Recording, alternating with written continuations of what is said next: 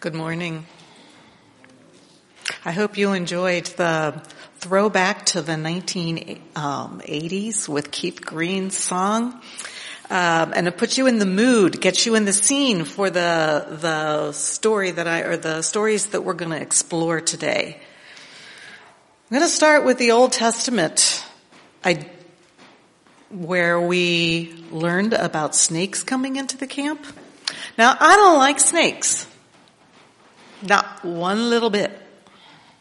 My dislike started with worms, wiggly, little, unpredictable, ugly things that my younger brother would chase me with. Actually, he would have a whole handful.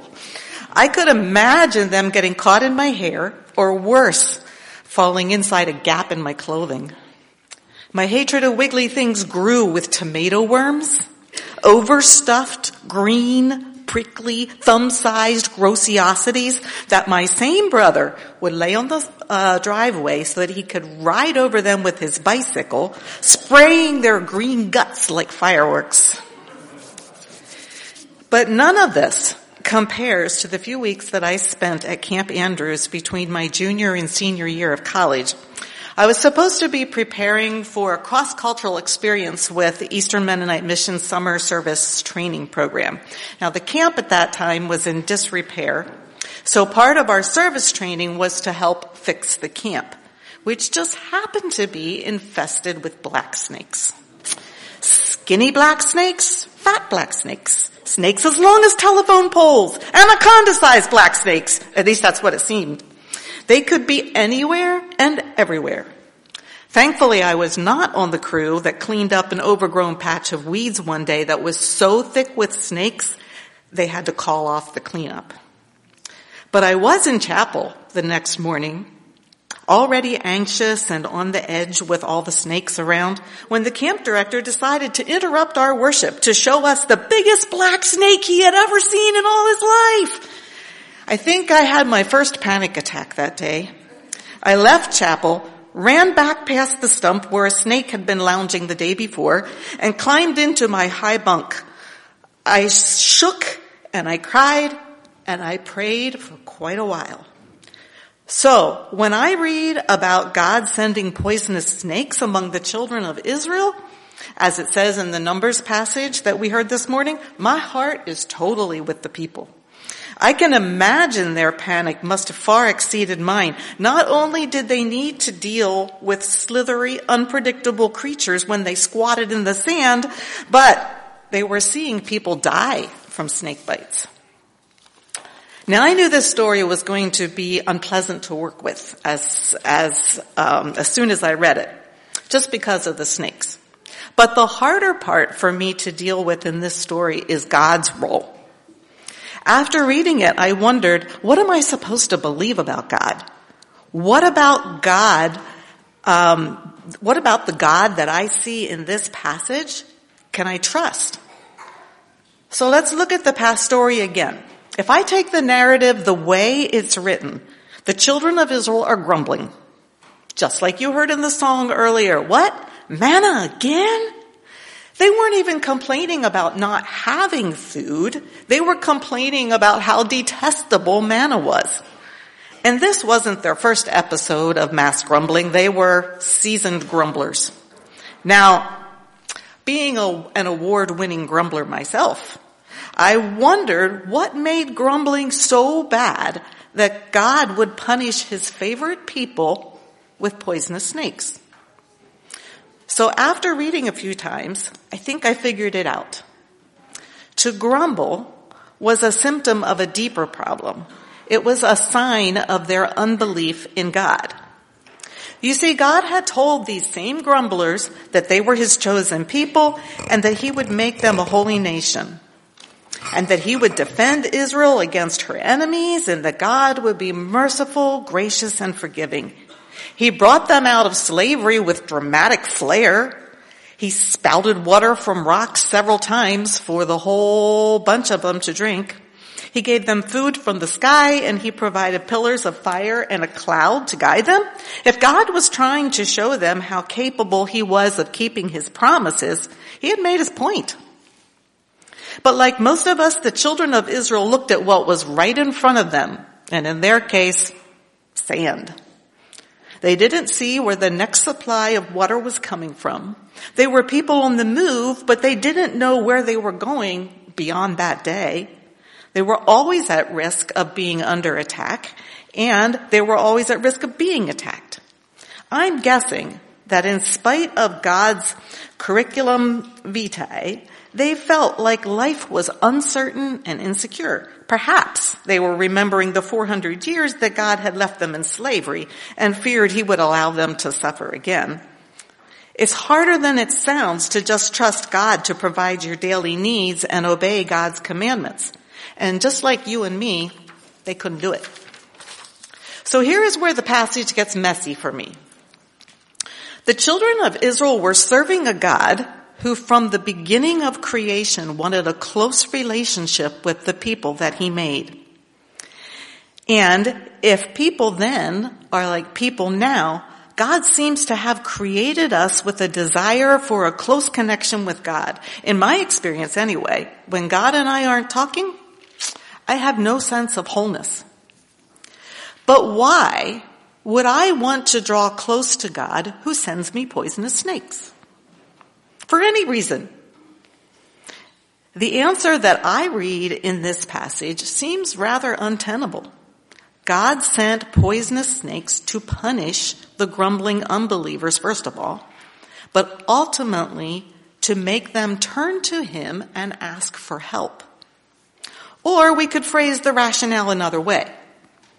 God sent poisonous snakes to show his people yet again that they could trust him to save them. Now, if you doubt this reasoning, look at Psalm 78. Well, don't really look at it. I'm going to tell you what it says.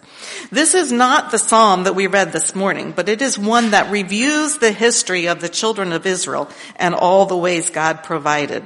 All the ways God provided, and all of the ways that the children of Israel did not trust, and all of the ways that God punished them. And in verses 32 to 34 it says, in spite of all this punishment, they kept on sinning. In spite of his wonders, they did not believe. So he ended their days in futility and their years in terror. Whenever God slew them, they would seek him. And then they eagerly turned to him. God killed them, and then the rest of them turned to God. Now, in this story, that's exactly what the children of Israel did. They went to Moses, admitted their unbelief and distrust, and asked Moses to intercede for them. Moses complied, and God told Moses to put a bronze snake on a pole so that anyone who got bitten would look up at the bronze snake and be healed. Yet again, God's people turned to God, believing that he could save them. So do you see why I struggle with the God in this passage? Can a God who saves also be a God who punishes, even kills? Can a God who loves his children manipulate them into trusting him? Does God punish people for not being faithful enough, for not believing or trusting enough? Now, trust me when I say that I spent hours spinning my wheels as I tried to sort through the possible answers for me and for you. Mostly it just made my head hurt. But here is a brief synopsis of choices this passage gives us to believe about God. Choice 1. God is cruel and harsh, and he has unrealistic expectations for his people's ability to follow him. That's one thing I could believe after reading that. Belief number 2. Possibility number 2. God loves us so much that he will use any means possible, even things he knows will hurt us, to help us believe and trust in his ability to save us in this life and the next. Don't like that one? Try number 3. God's ways of doing things are superior to ours, are so superior to ours, that we have no choice but to trust in his sovereignty and wisdom and perfection, even when it's not logical to us. You might not like that one either. Number 4. Maybe this passage is all about Moses' perspective, And it doesn't have anything at all to do with what God really thinks. 5, maybe God didn't really send the snakes at all. Maybe the caravan of camels and sheep and goats and tens of thousands of people disturbed a snake convention. The reptiles got irritated and began biting people. So God said, hey, I can use this as an opportunity, delivered up by my evil nemesis, Satan, to remind my wayward people that I can save them, and I love them, and I long for them to stay close to me. Choice number 6. God really, really, really wants us to believe in his ability to forgive us and to save us from sin and any other problem we have. Choice number 7. God really, really would like us to stay connected every day, trusting in his mercy, grace, and forgiveness.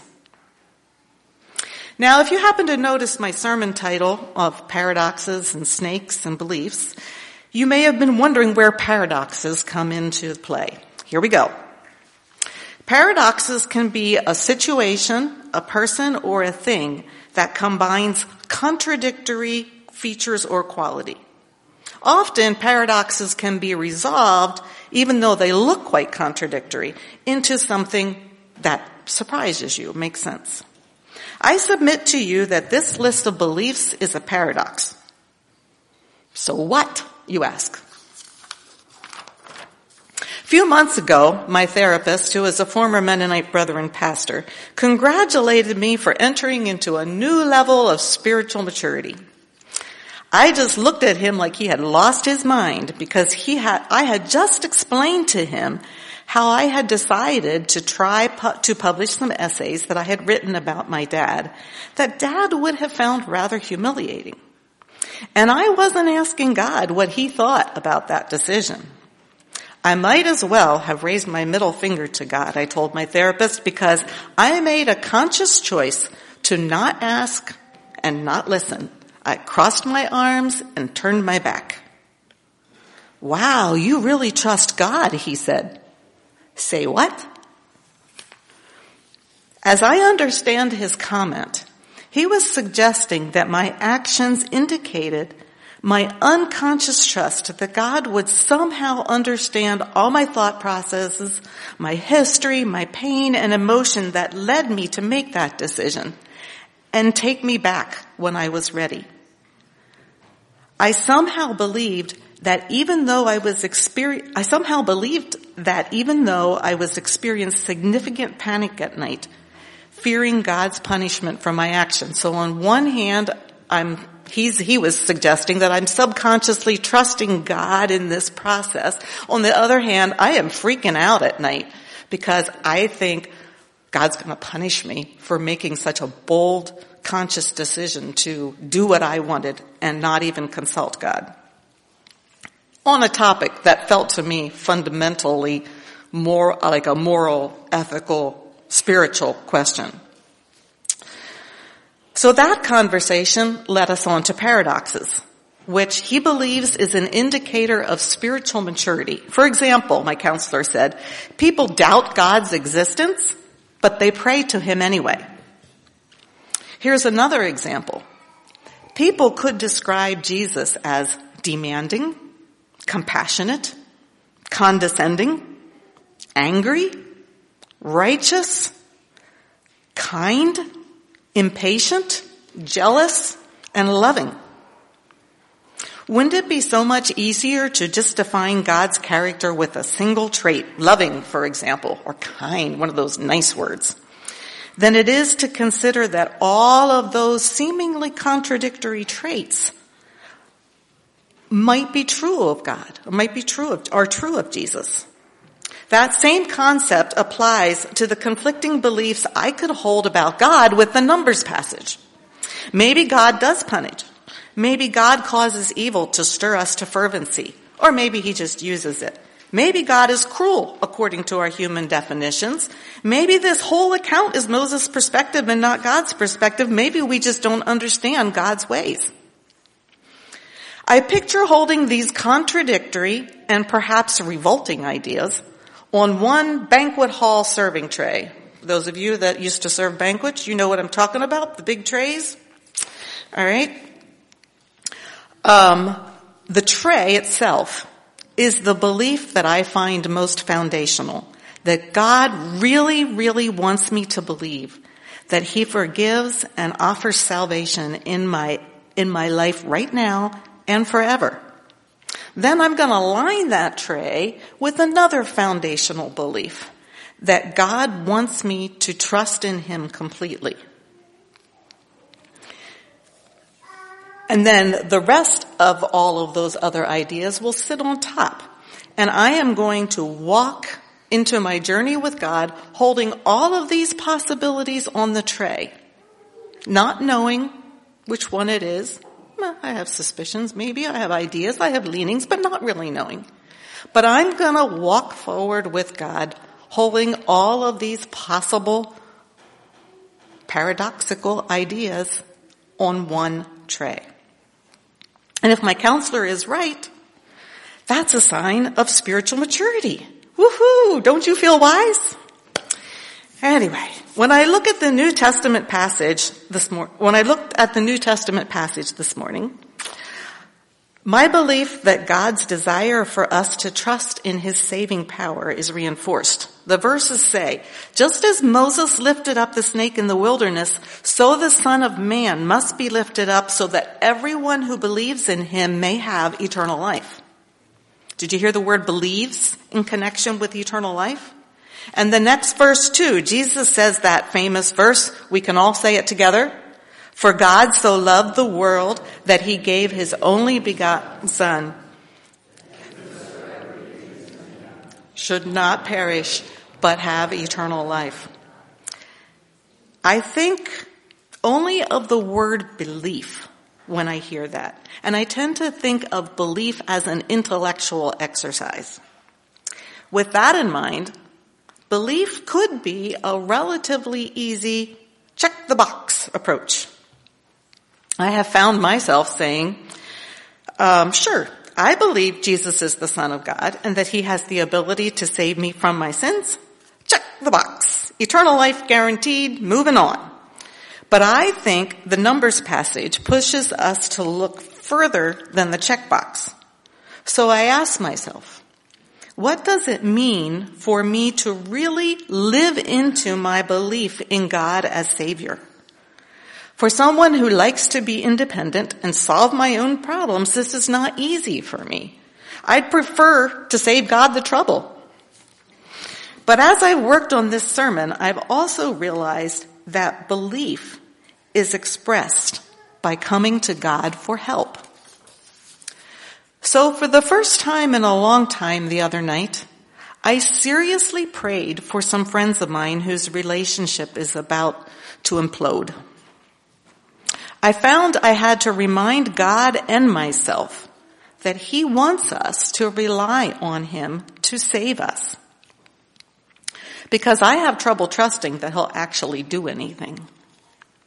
And about those essays, with Pastor Samantha's help, I was able to return to God's presence and lay those essays out at God's feet and ask him to show me what to do with them.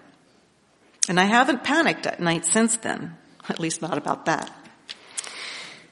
One of the passages from the lectionary that we didn't read this morning is a good place to end this morning's exploration.